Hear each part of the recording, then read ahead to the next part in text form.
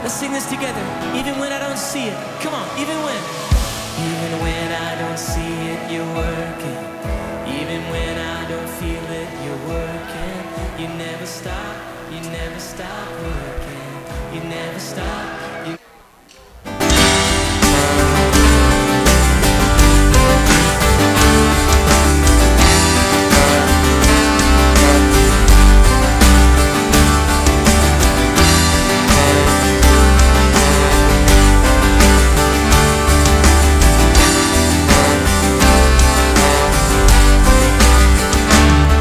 The mountains standing in your strength, the oceans roaring out your praise. All creation glorifies your name. The angels bow before your throne. The heavens shine for you alone. All creation glorifies your name. All creation glorifies your name. Singing, holy, holy, holy is the Lord Almighty. Worthy, all the earth is filled with your glory, glory. We give you glory, glory.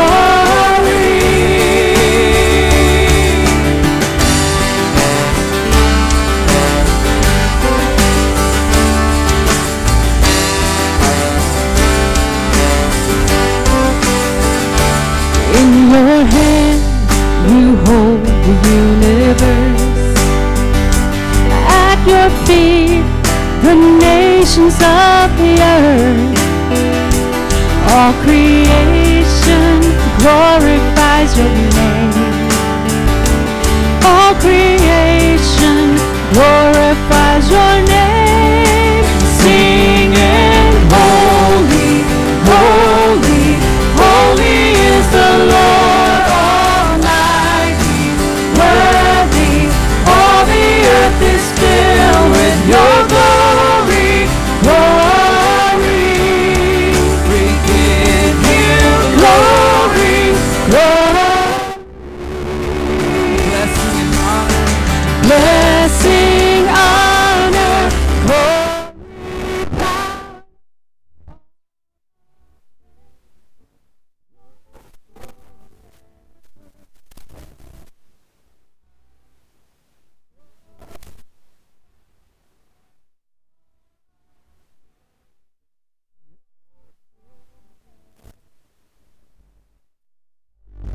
Singing, holy is the Lord Almighty. Worthy, all the earth is filled with your glory, glory. We give you glory, glory. Singing, holy.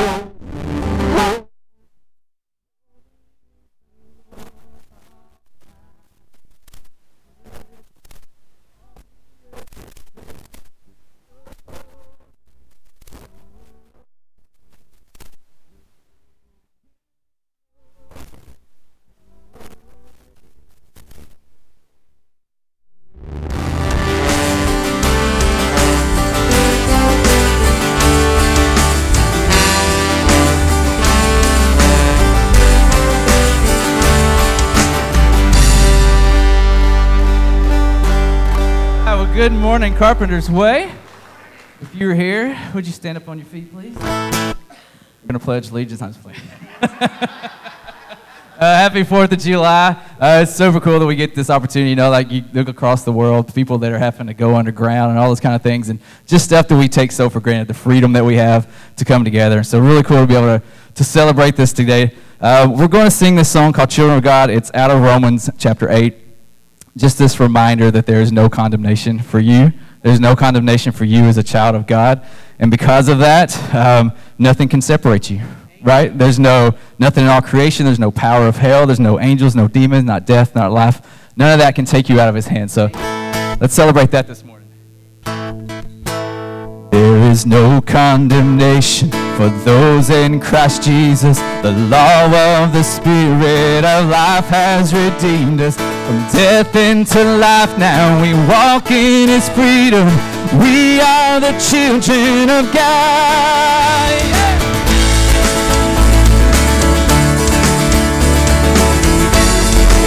There we go, no condemnation. There is no condemnation for those in Christ Jesus. The law of the Spirit of life has redeemed us. From death into life now we walk.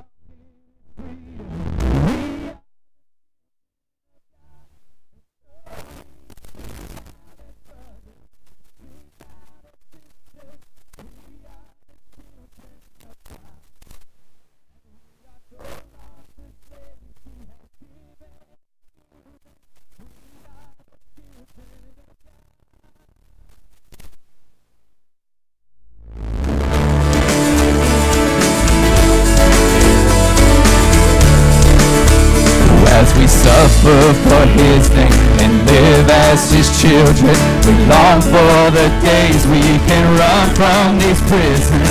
No longer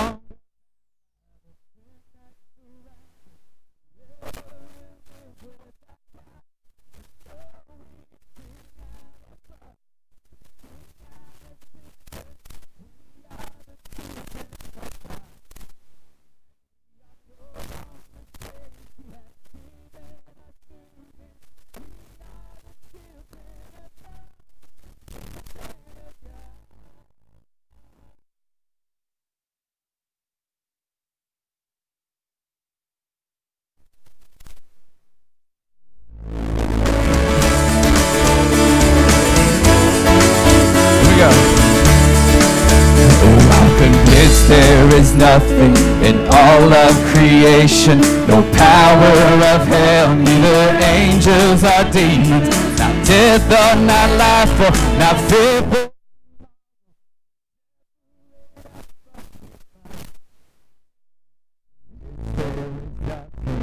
All of creation, no power of hell, neither angels or demons, not death or not life.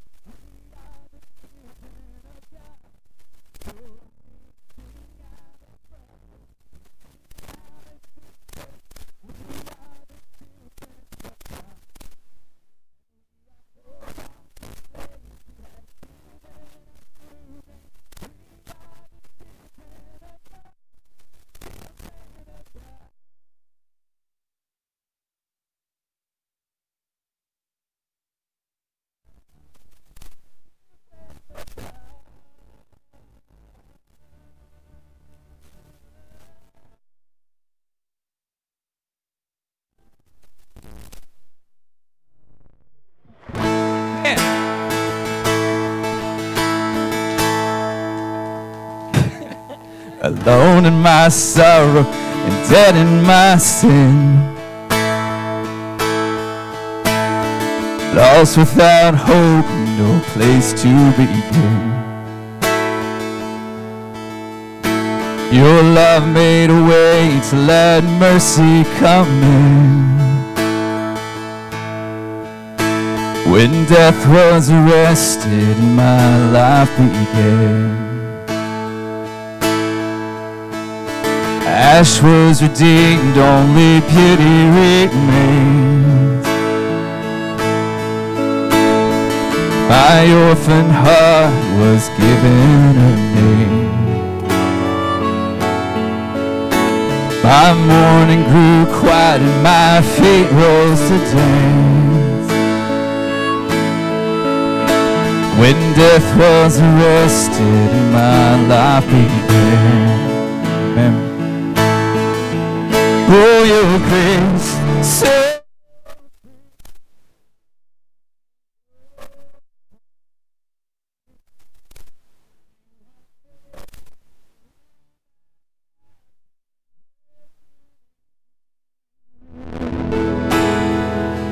it's your endless.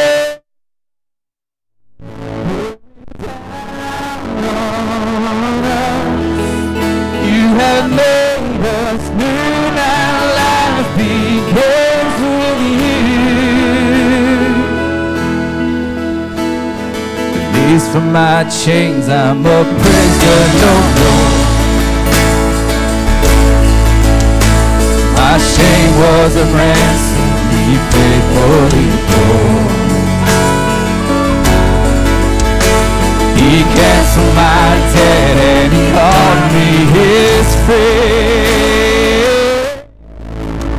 When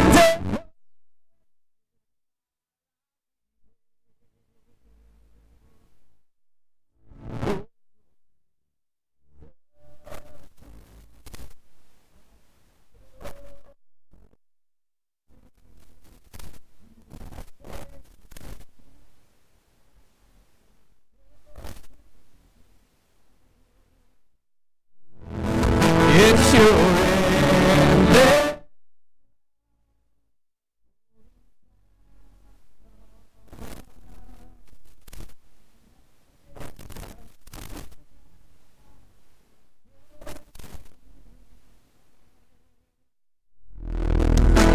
Our Savior displayed on a criminal's cross. Darkness rejoiced as though heaven had lost. Come on, let's sing this. Well, then Jesus arose.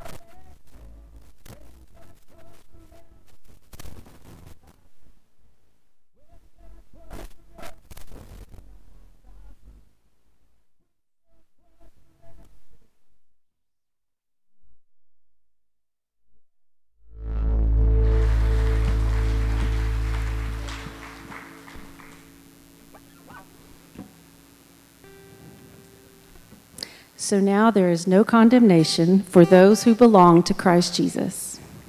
And because you belong to Him, the power of the life-giving Spirit has freed you from the power of sin that leads to death. The law of Moses was unable to save us because of the weakness of our sinful nature. So God did what the law could not do. He sent His Son in a body like the bodies we sinners have. And in that body, God declared an end to sin's control over us by giving His Son as a sacrifice for our sins.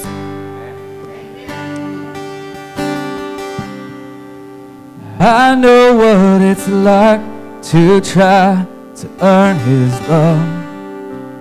I know what it's like to feel you're not enough. Running from the sin that you can't hide. the guilt you feel trying to sleep at night. He came and found me at my very worst. He gave me life that I did not deserve. I am forgiven now by His good grace. Because of His mercy, I'll never be the same.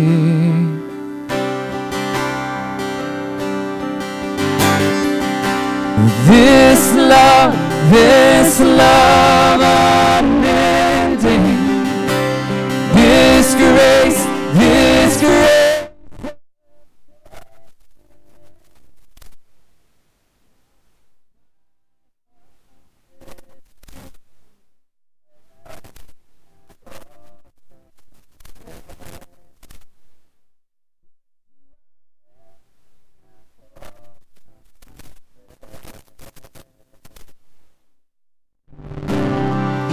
His love is perfect and it's so complete. I didn't have to earn what He's given me. I am adopted, saved by His blood. Oh, Jesus, my Savior, will always be enough.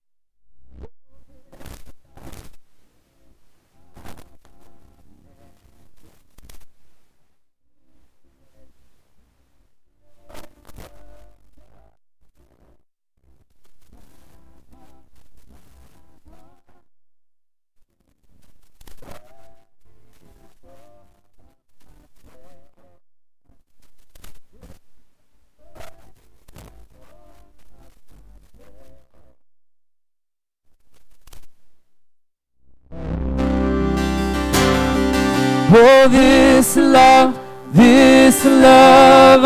unending, This grace amazing. My heart is singing, worthy of all of my praise, worthy of all of my praise.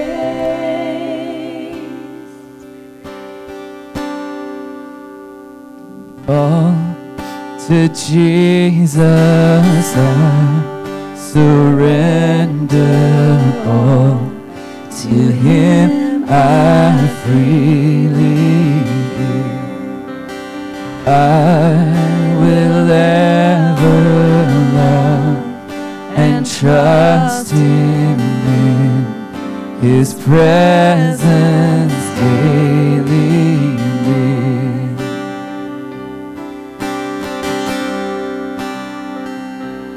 Oh, and I surrender all. Yes, I surrender all to Thee. Savior, I surrender. All to Jesus I surrender. Humbly at His feet I bow. Worldly pleasures all forsaken, take me, Jesus, take me now.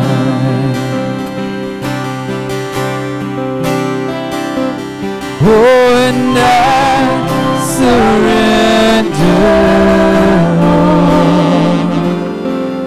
Oh, I surrender.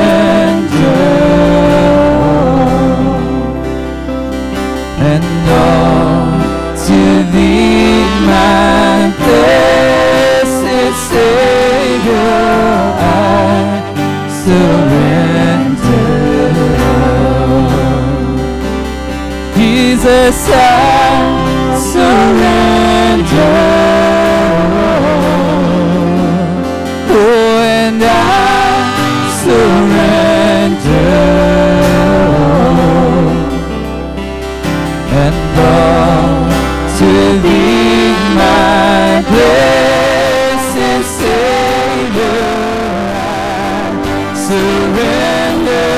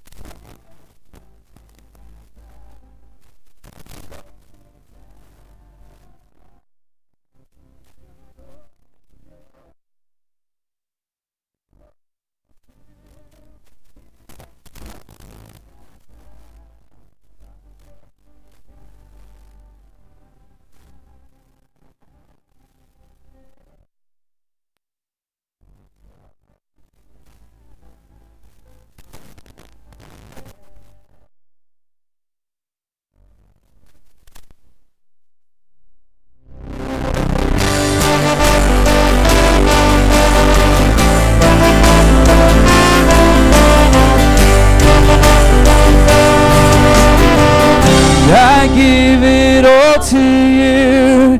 Do what you wanna do. Here at your feet I bow. Come take me now. I give it all to you. Do what you wanna do. Here at your feet I bow. Come take me now.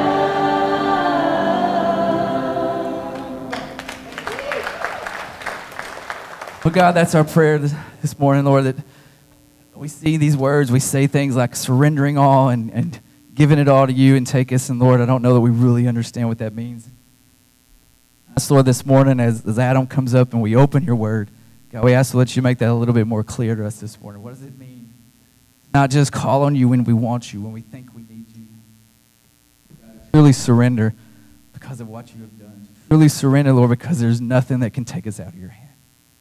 God, we ask that you speak to our hearts, speak to our minds this morning. Amen, amen. Well, happy 4th of July to everyone. Yeah. Freedom. Fireworks. Barbecue. Yeah. We're going to have a good time on 4th of July this morning, and I hope your plans for the rest of the day go as you want them to, and that you have fun with family and friends, and that it's just a good fellowship for you. Not very much by way of announcements this morning. I do just want to remind you that we send out a virtual bulletin now. And so be sure to sign up with Wendy or Dolores. Give them your email address, and we'll get that virtual bulletin sent out to you. And you can keep up with all of the happenings of Carpenter's Way Baptist Church, all right? Man, there are times in life when you just don't see clearly. There are times in life when you just don't see clearly. One time in my life, when I didn't see clearly, Amber and I, we were married, and we were sleeping at night. It was nighttime, and then we hear this loud bang, bang, and we both sit up in the bed. What was that? Oh my gosh, what's going on? And so then she's laughing. Yeah. All right, so Adam goes to the door to check what's going on. What is happening out here? And I look through the little peephole, right? And then I hear 2 more bangs and see 2 flashes of light. Bang, bang! What? I hit the deck. I run back to the room, and I'm like, Amber, stay down. I'm going to go get the kid. And I go all the way back across to the other side of the house, and I grab my child, and I run back over there. Stay here with Mom. I grab my gun, and I'm hunkered down. What is going on here? I stay there for 10 minutes. I can't feel my legs because I've been crunched down for so long. So Amber's like texting the neighbors, and did you hear that bang bang? And they were like, yeah, we heard the bang bang. What is going on? We called the police, you know. So the police show up, and I'm looking out the door. I think it's got to be a burglar or something like that, right? Well, I go out and talk to the police, and they're like, dude, your transformer blew up. What? Okay. So I feel a little bit sheepish at this point. All right. Sometimes you don't see clearly. Quite another time in my life, I was probably 11, 12, somewhere in there, 10 years old. There was this play that our church used to put on. It was called Heaven's Gates, Hell's Flames. Anybody heard of that one? All right, yeah, okay. So one of the characters in this play, he had a cape. It was a black cape. On the inside it was red. It was really awesome. It was the devil's cape, but that doesn't matter because I took it and I donned it. I put it on and I went outside running around playing in this cape. Batman, whatever. It was a lot of fun. And so then it was time for me to go back inside as I hear my people calling for me, Adam, come inside. So I start running to go inside.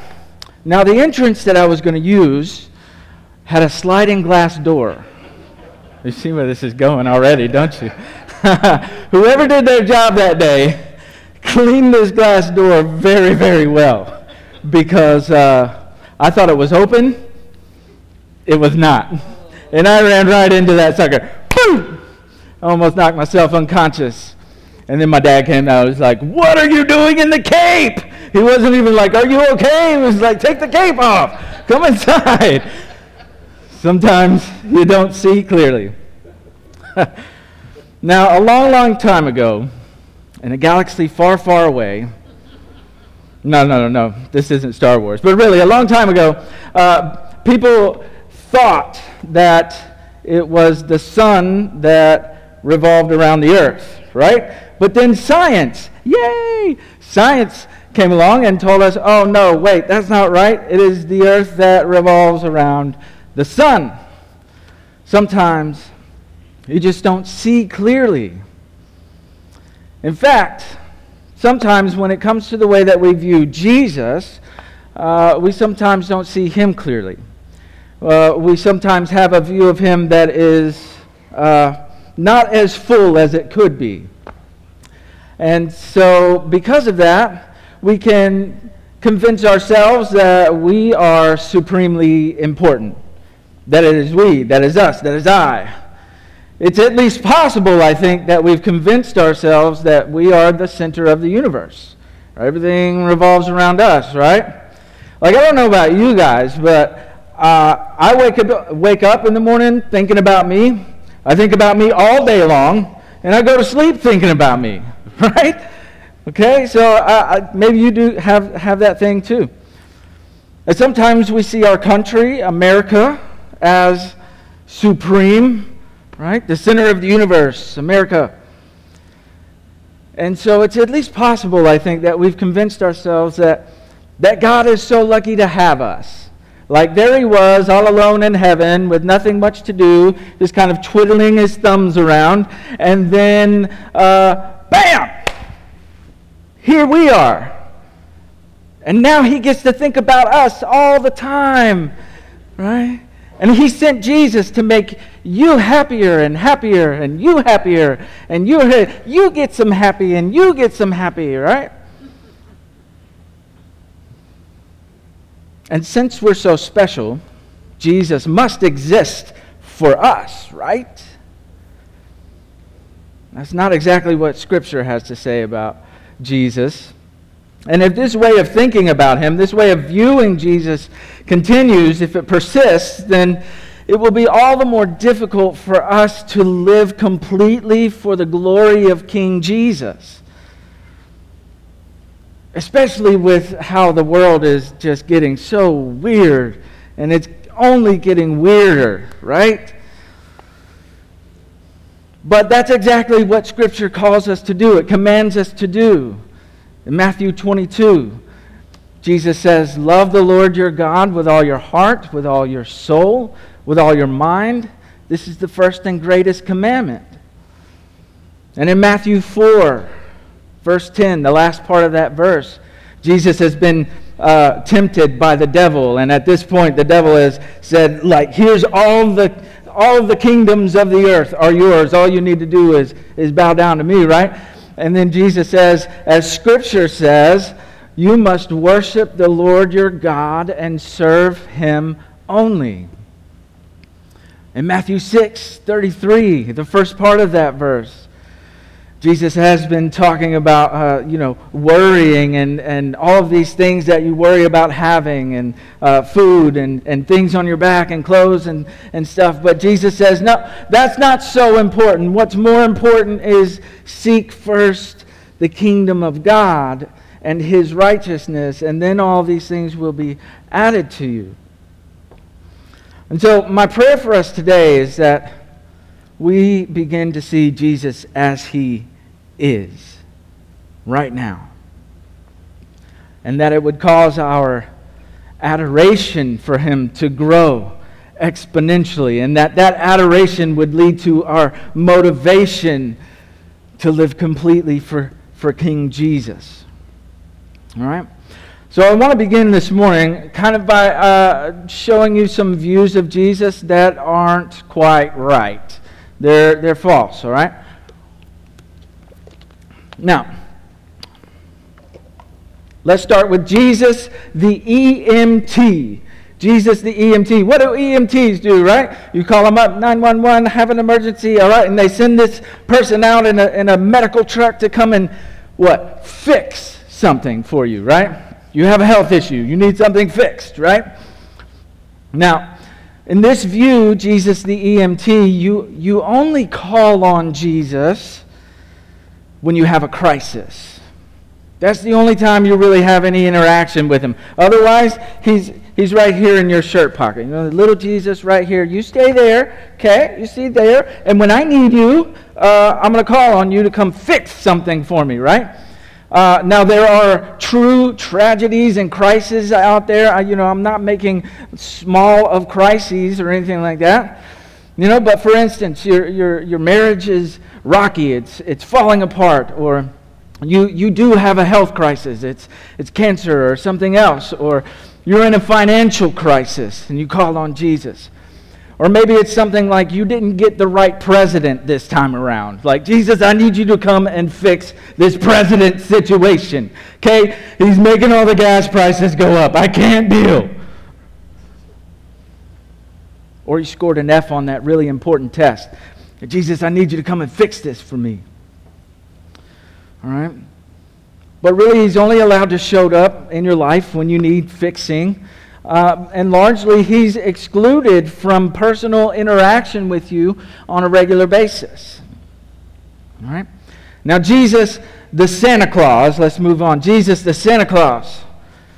In this view of Jesus, he brings you presents, he brings you good things, and that's about all. That's about it. Right? You get the new job promotion. You have extra money in the budget this month to spend. Or you ace that really important test. All right? Or you get the dream car, the dream vacation. You're raising your children to not embarrass you, and they don't embarrass you. Right? Like this is all good things.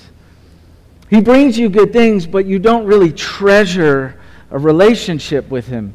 You don't have any, or you don't feel any awe toward Jesus when you think about him this way, when you see him only this way. All right, next. Jesus the grandfather. Okay, Jesus the grandfather. This isn't a knock on grandparents, okay? Because when you raise your kids, right, and then they have kids, you get to just, here, have all the candy. It's 9 o'clock. Now go see your mom. Yeah. That's what you're supposed to do, right? No, but in this view of Jesus, he gives you what you want, but he doesn't really make any demands on your life. He doesn't really hold you accountable to anything, right? Like, thanks, Jesus, for the new car, but I think that's all for now. I'm going to go ahead and go on doing things my own way, and I'm going to choose to ignore the fact that you've given me a way to live in your word. And so, thanks, but no thanks. Can I have $5? $5? Right. And you may have heard me talk about this one before. Jesus, the genie, right? Poof, what do you need? Poof, what do you need? Poof, what do you need? Right?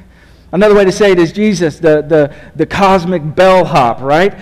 He quickly appears at your beckoning call, right? And he comes to serve you. He comes to serve you. But then he fades back into the shadows. I'm not here. Or he goes back into his little lamp, right? Phenomenal cosmic power. Right? He fades back into the shadows when you don't need him. So it's like, Jesus comes out. Ah! What do you need? And you're like, hey, I want Trump as president again. Or I wish I could have a trouble-free life, a life that doesn't have any pain or suffering in it. You can do that for me, right, Jesus?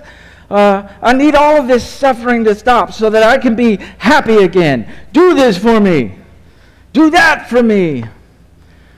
And if he does, when he does, you stick him right back here. Stay there, Jesus. I'll call on you when I need you to fix something, or to not hold me accountable to something, or to serve me. Listen to this quote from a worship leader. It's kind of lengthy, so just bear with me, all right?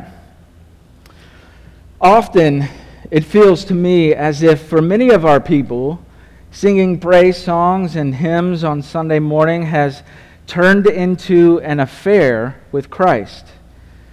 Many are far more passionate about worldly concerns, such as getting ahead at school, finding personal happiness, driving a new car, or winning awards.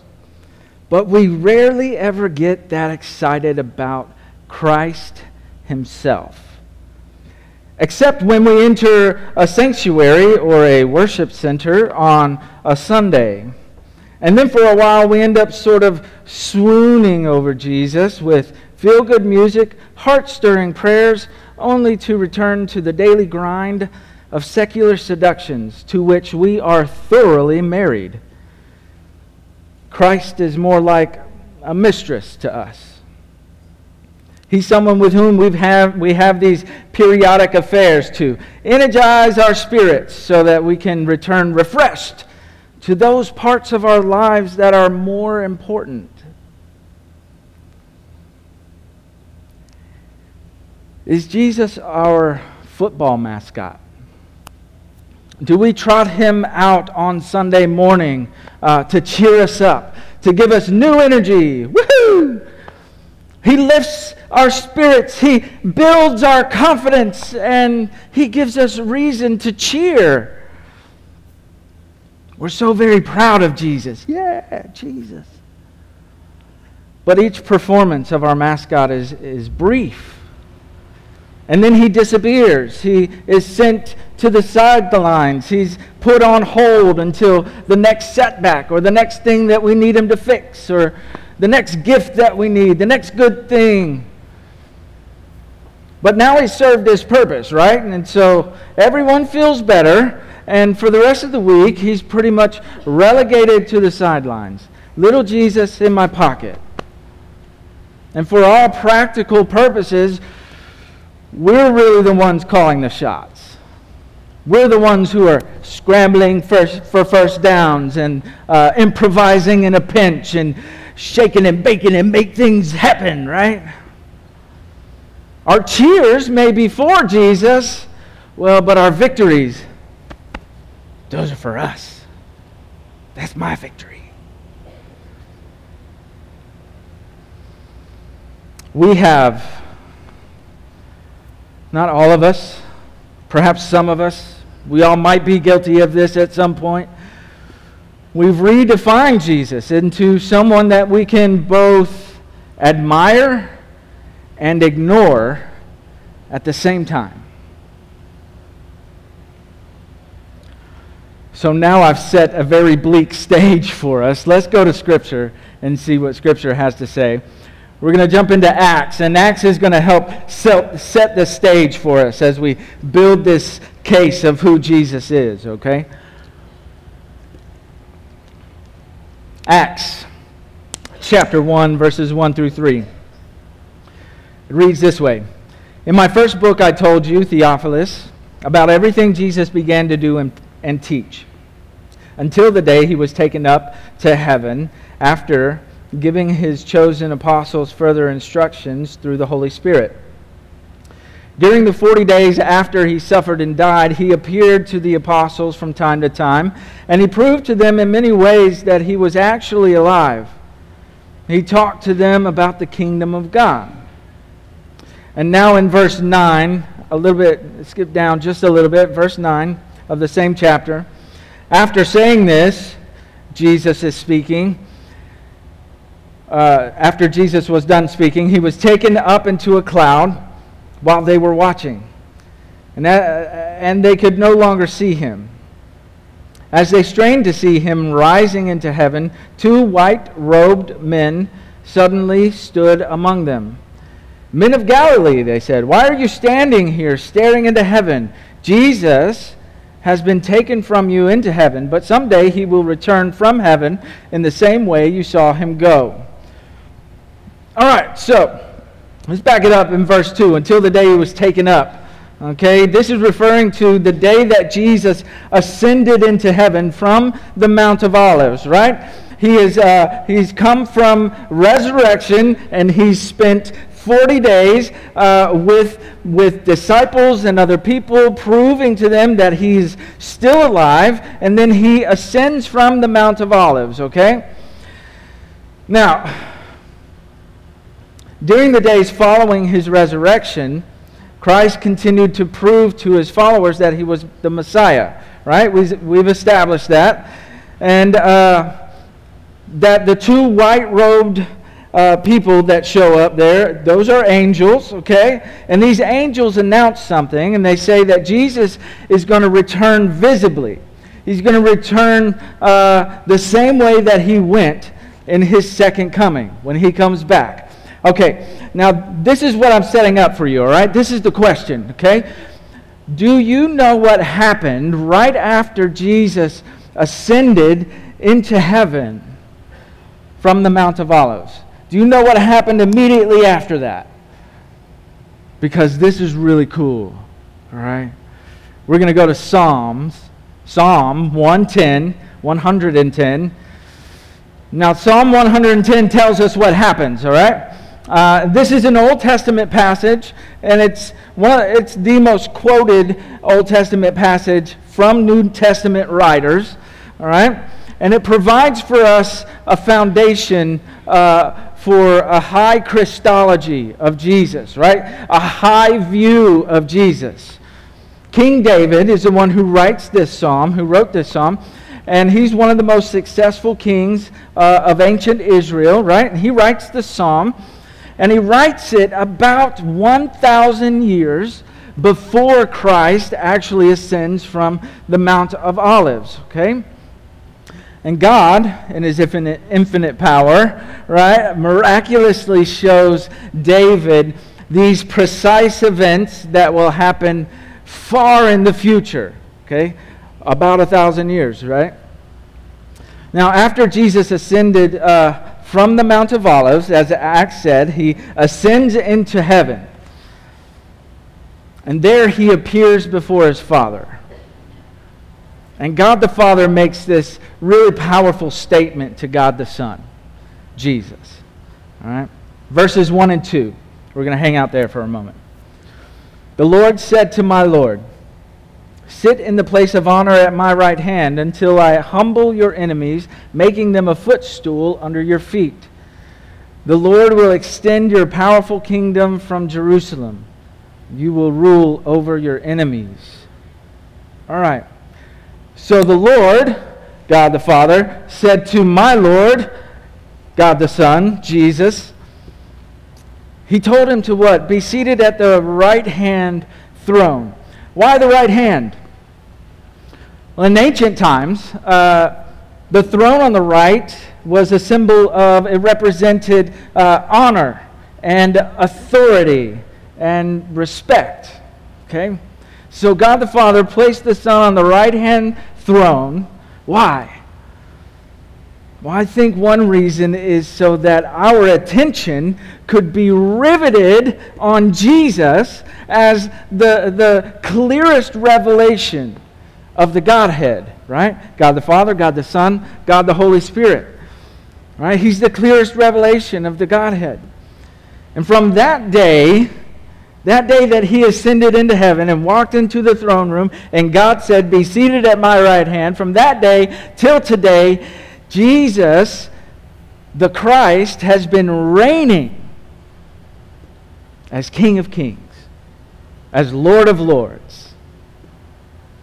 Now, some translations say in the next part of that verse, until I make your enemies a footstool for your feet. All right? I think our translation, the New Living Translation, until I humble your enemies, right? I make your enemies a footstool for your feet. So in that day, kings sometimes demonstrated their ultimate domination over an enemy by putting their foot on the other king's neck. Just like that, right? And God the Father here, He promised His Son, Jesus, that He would bring all forces of evil under that same kind of domination until I make your enemies a footstool for your feet, right? Can you imagine it? Right? King Jesus, ruler of all things, standing in power and authority and with respect and honor, victorious over the evil one with His foot on the devil's neck. Throat punch. Well, He's not punching, right? But you get the picture. But not just the evil one, right? The verse says enemies, so it's plural. Who else is the enemy of God? Well, it's all those who reject the truth of Christ, who reject Christ as their Lord and Savior. All of those will be brought under the just king's rule. The next phrase says, the Lord sends forth from Zion your mighty scepter. Okay, in the New Living Translation, it says, the Lord will extend your powerful kingdom from Jerusalem. Okay. This phrase indicates that Jesus reigns in heaven, but also from heaven. Okay? He is the ruler of all those who adore Him. He is also the ruler of all those who hate Him.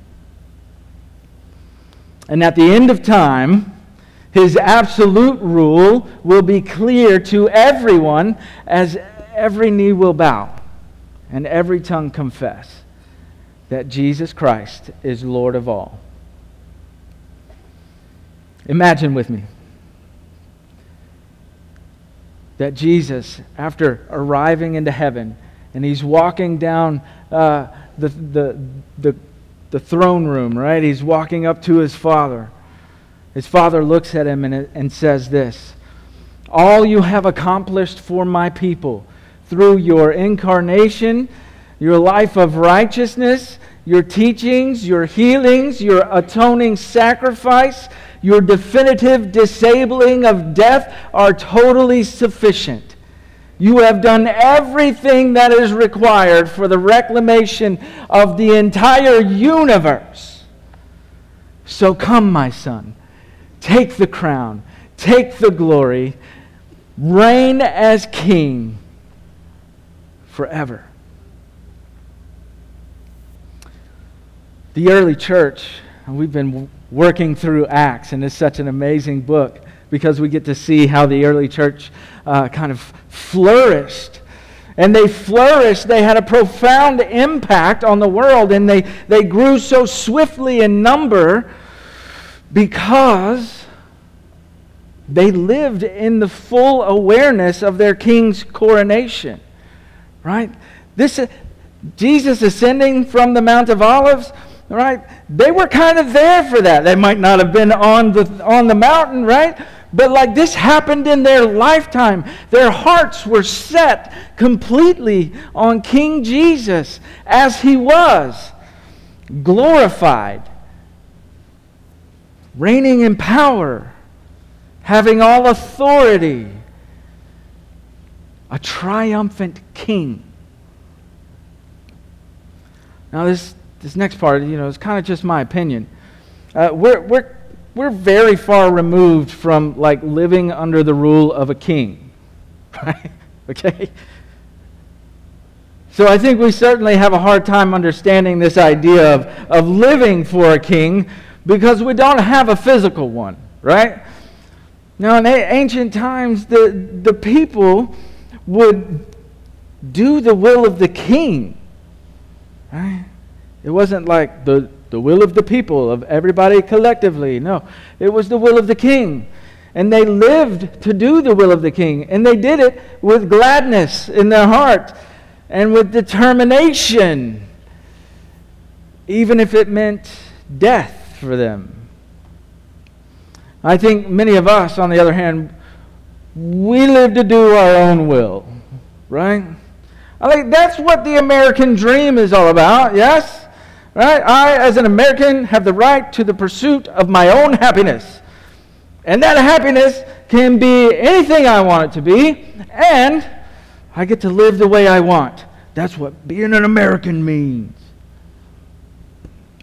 But when you see Jesus as he is, yes, it's right that, yes, you have rights as an American, okay? Yeah, but when you see Jesus as he is, Christ enthroned, it changes everything. It changes everything. When you realize that you love Jesus because he first loved you. Like you know what real love is because of Jesus. While you were still a sinner, dead in your trespasses, Jesus came and he died for you, taking the wage of your sin, death, upon himself. You know love because of Christ. When you realize that you were made for him, made to worship him, made to enjoy him forever, because he is good, he is loving, he is just, he is faithful, he is holy, set apart. It changes every aspect of the Christian life. Okay, so now let's talk about the second coming of Jesus Christ, okay? And we're going to be in Revelation chapter 1, verses 7 and 8. And I know I'm bouncing around a little bit, all right? Bear with me and stick with me, okay? Verse 7, it says this. This is John John that was exiled to the island of Patmos, all right? And here, Jesus Christ himself gives John a final revelation. And it's just one revelation, by the way. It's not revelations. That's like saying Walmarts. Just putting that out there.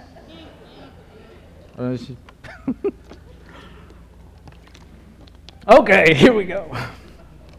Verse 7, look, he comes with the clouds of heaven, and everyone will see him, even those who pierced him.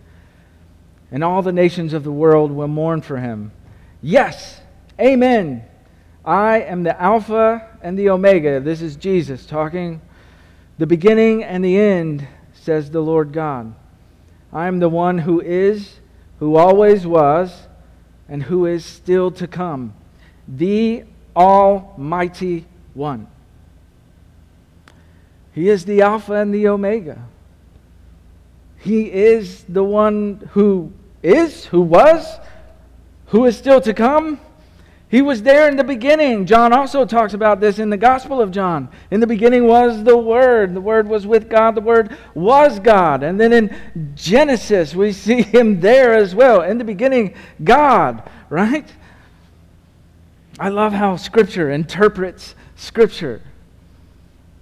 So remember with me the last thing that the angel said to the disciples as they strained to see Jesus as he was ascending from the Mount of Olives into heaven, and he's out of their sight. What do they say to him? They say, but someday he will return from heaven in the same way you saw him go. How did he go? He was taken up into a cloud while they were watching. And so here we have the final revelation from John, given to John by Jesus to show his servants the events that must soon take place. And Jesus will return the same way that he went, and everyone will see it. Like, that's kind of the really, I love that part. This is not a secret event. Everyone will see Jesus descending from heaven in the clouds. Okay. Let's put a time out on Revelation, and let's go to Thessalonians, and then we'll come back, all right? 1 Thessalonians 4, 16 and 17, it says this, for the Lord himself will come down from heaven with a commanding shout, with the voice of the archangel, and with the trumpet call of God. First, the believers who have died will rise from their graves. Then together with them, we who are still alive and remain on the earth will be caught up in the clouds to meet the Lord in the air. Then we will be with the Lord forever. For the Lord himself, Jesus, will descend from heaven with a what? With a commanding shout, a cry of command. This word in Greek refers to a war shout, right? So Jesus is going to return, not exactly how we remember him going up, right? He's going to return a triumphant king, victorious king, giving the word of command to the hosts of heaven at his final triumph over sin and death and Satan. With the trumpet of God, all right? So in Scripture, a lot of times the trumpet call would be accompanied by appearances of God. And here, the trumpet call of God, it does kind of two things. Yes, here's an appearance of Jesus, of God, but also it's sounded to gather the people of God together one final time, caught up together with them in the clouds. After the resurrection, Christ ascended in the clouds. And in his return, he descends in the clouds. And the dead in Christ will return with him in the clouds. And then all of the believers alive at that time will be gathered to that same grand meeting place. Okay, Jesus returns as a triumphant king. Let's go back to Revelation and see what else John has to say about Jesus. This description of Jesus. Here John is talking, and he says, when I turned to see who was speaking to me, I saw 7 gold lampstands, and standing in the middle of the lampstands was someone like the Son of Man. He was wearing, pay attention to this next part, yeah? He was wearing a long robe with a gold sash across his chest. His head and hair were like white wool, as white as snow. And his eyes were like flames of fire. His feet were like polished bronze refined in a furnace, and his voice thundered like mighty ocean waves. He held 7 stars in his right hand, and a sharp 2-edged sword came from his mouth, and his face was like the sun in all its brilliance. When I saw him, I fell at his feet as if I were dead. But he laid his right hand on me and said, "Don't be afraid. I am the first and the last. I am the living one. I died, but look, I am alive forever and ever, and I hold the keys of death and the grave." Imagine with me at this moment that you're in your house. You're doing whatever it is you like to do in your house. Or maybe things that you don't like to do, but they have to be done anyway. Right? Like fixing the plumbing or the laundry or whatever. So you're in your house, and your house begins to shake. And brilliant light floods in everywhere. And you hear the trumpet call of God. And it's louder than the loudest stereo. It's 10 times louder than the loudest stereo you've ever heard. And all your neighbors, you and all your neighbors, you run outside to see what's going on. And you lift your eyes up. And at that very moment, you see Jesus Christ, the King, the triumphant King, split open the sky. And He begins to descend. Thousands upon thousands of angels fill the sky, and they begin to sing praise to the King. The sights and the sounds are overwhelming. Your emotions, they're a jumble of indescribable joy and awe and a little bit of fear. Church, that does not sound like a mascot to me. That doesn't sound like a Jesus that I can fit in my little pocket, right? That doesn't sound like someone that I can just make irrelevant to the rest of my life. That doesn't sound like someone who exists for me. I mean, like, did you read the description of Jesus that John gives, right? Hair as white as snow, and his eyes are like fire, and his feet are polished bronze, and there's a sword coming out of his mouth, and his voice sounds like thunder. His face is more brilliant than the sun. Have you ever tried to look at the sun? It's not a good idea. Do not recommend it. But if you have, like I have, it's really hard to see afterwards.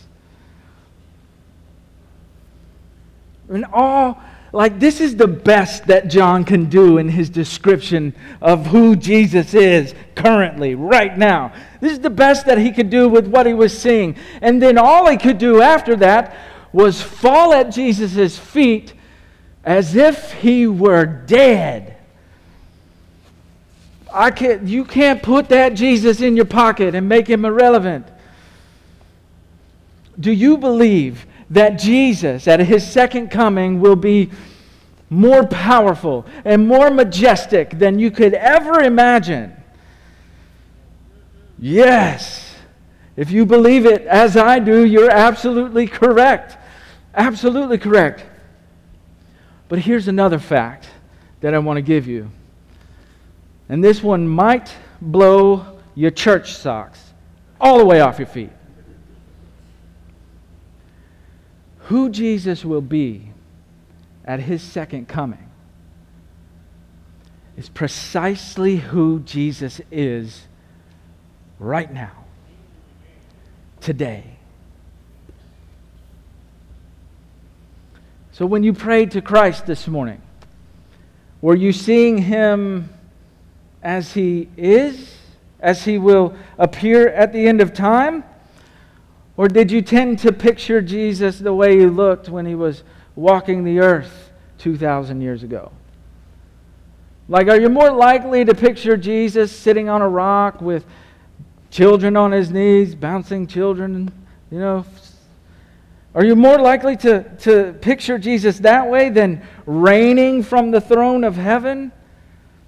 All right, like there's nothing wrong with seeing Jesus in His humanity, because He is that, right? But He is also God. He is fully divine.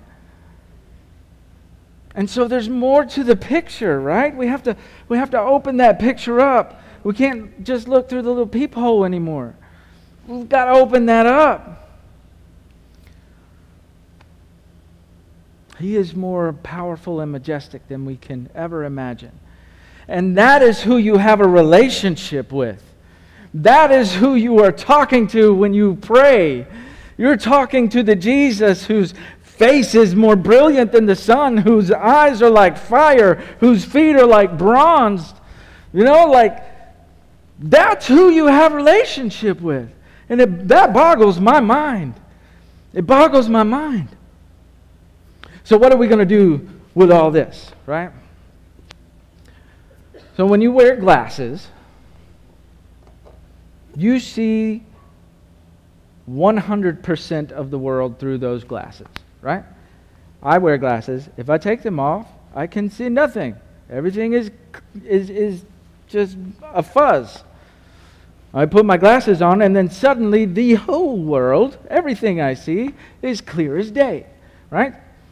In the same way, when you begin to grasp, and I say begin to grasp because I don't know if we can fully grasp it. We can try, right? But when you grasp the incomparable authority and majesty of Christ enthroned, well, it's almost like putting on glasses for the first time. And when you see everything through those lenses, the lens of the greatness of God's Son, all the aspects of the Christian life start to look different. Because Christ enthroned changes everything. So things like worship, the way I worship, prayer, the way I talk to the Father. Yeah, boldly we can approach the throne, but let's do it with some humility too, because Jesus is so powerful and majestic. Fellowship and gifts of the Spirit and evangelism and missions and lifestyle choices. Like all of a sudden, my highest priority for my little girl is not to see her become successful and go to college and get a good job and have a better life than I did, right? That's not my highest goal for my little girl, for my children. No, my highest goal for them is to see the majesty and the power of King Jesus. And because Christ is enthroned, that she ought to live her life completely for the glory of King Jesus, not completely for the glory of Josie Bale. Right? Things change because Christ is enthroned. The way we see our sin, world crises and personal crises, and the way we look at politics and interact with all that stuff, right? It changes because now we have these Jesus glasses on, if you will. Christ is enthroned and it changes everything. So rather than prayers that have me as the focus, Christ, come serve me. Come fix this thing. I need a good gift. I need a miracle from you. Well, you know what? Christ has already done a biggest miracle for you, and that's to rescue you out of your deadness, out of your sin, something you can't do for yourself. What more do you need? Our prayers are transformed to this. Mighty Christ, on your throne, how can I join you today? How can I make your name great today? How can I increase your fame today? Yes, God, I recognize that I made some plans for my life, but I'm going to be humble enough to walk in the steps that you determine. And so we are compelled to stop seeing loving people and serving and advancing God's kingdom as an inconvenience or as something that's dangerous. And it may be dangerous, but we're transformed into cherishing every opportunity to advance His kingdom and to awaken someone else to the majesty and the power and the glory of King Jesus. We become less concerned about the American dream, less concerned about being happy and pursuing my own happiness. And we are overjoyed to pour out our lives for King Jesus, living on mission with Him. Even when that means I am uncomfortable, even when that means my plans didn't go according to the way I planned them, even when that means I'm in a dangerous place or a situation. I mean, like, what's the worst that can happen? And we hear Pastor Wilkie talking about this all the time, right? What's the worst that could happen? They kill us. Okay. So in the words of Paul, who wrote the book of Philippians, to live is Christ, and to die is gain. But if I live here, I get to do more fruitful work for the kingdom. So God, extend my life here so that I can awaken more people to your majesty and your power and your glory. And so, we're bringing it to a close. Just as we found out all those years ago through science that it is not the sun that revolves around the earth, rather it is the earth that revolves around the sun. So too do we find today that it is we who revolve around the Son of God. So there are two things I want to leave you with to think about as we go from this place. Begin to see Jesus as He is. He's the Savior of the world. He's currently reigning in power and authority and honor and respect. He is King of the universe. He's King of your heart. And His glory is overwhelming. The second thing is this. Begin to see yourself in light of who Jesus is. And recognize that we exist completely for the glory of King Jesus. Let your heart be warmed to Him. And your motivation to love and serve Him become all the more robust. Let's grow in this. Let me pray for us. God, thank you for your word. Thank you, Lord, that we can be here together and we celebrate the freedom that we have in our country. Thank you, God, for giving that to us. God, we recognize that the freedom that we have in Christ is way more valuable. Jesus, our hearts are in awe of you today as we think about who you are, what you've done, and who you are now. That you are literally holding us together, the fabric of the universe. You are glorious and righteous and powerful and just and faithful and holy and loving, kind and gentle and patient with us. I'm really glad that you're patient, especially with me. God, as we go from this place, would you help our hearts to just be set on seeing you as you are. And because of that, Lord, that everything about the Christian life, everything about our journey of faith with you would begin to change. Help us to recognize that you're not a little Jesus and that we can't keep you in our pocket. You're not irrelevant to the rest of our lives. You are personally involved with every detail. God, we give you glory today, honor and praise. In Jesus' name, amen. Amen, amen. All right, so today I don't think that we're doing our Bible studies, and so you are dismissed, and we'll see you next week. Love you guys.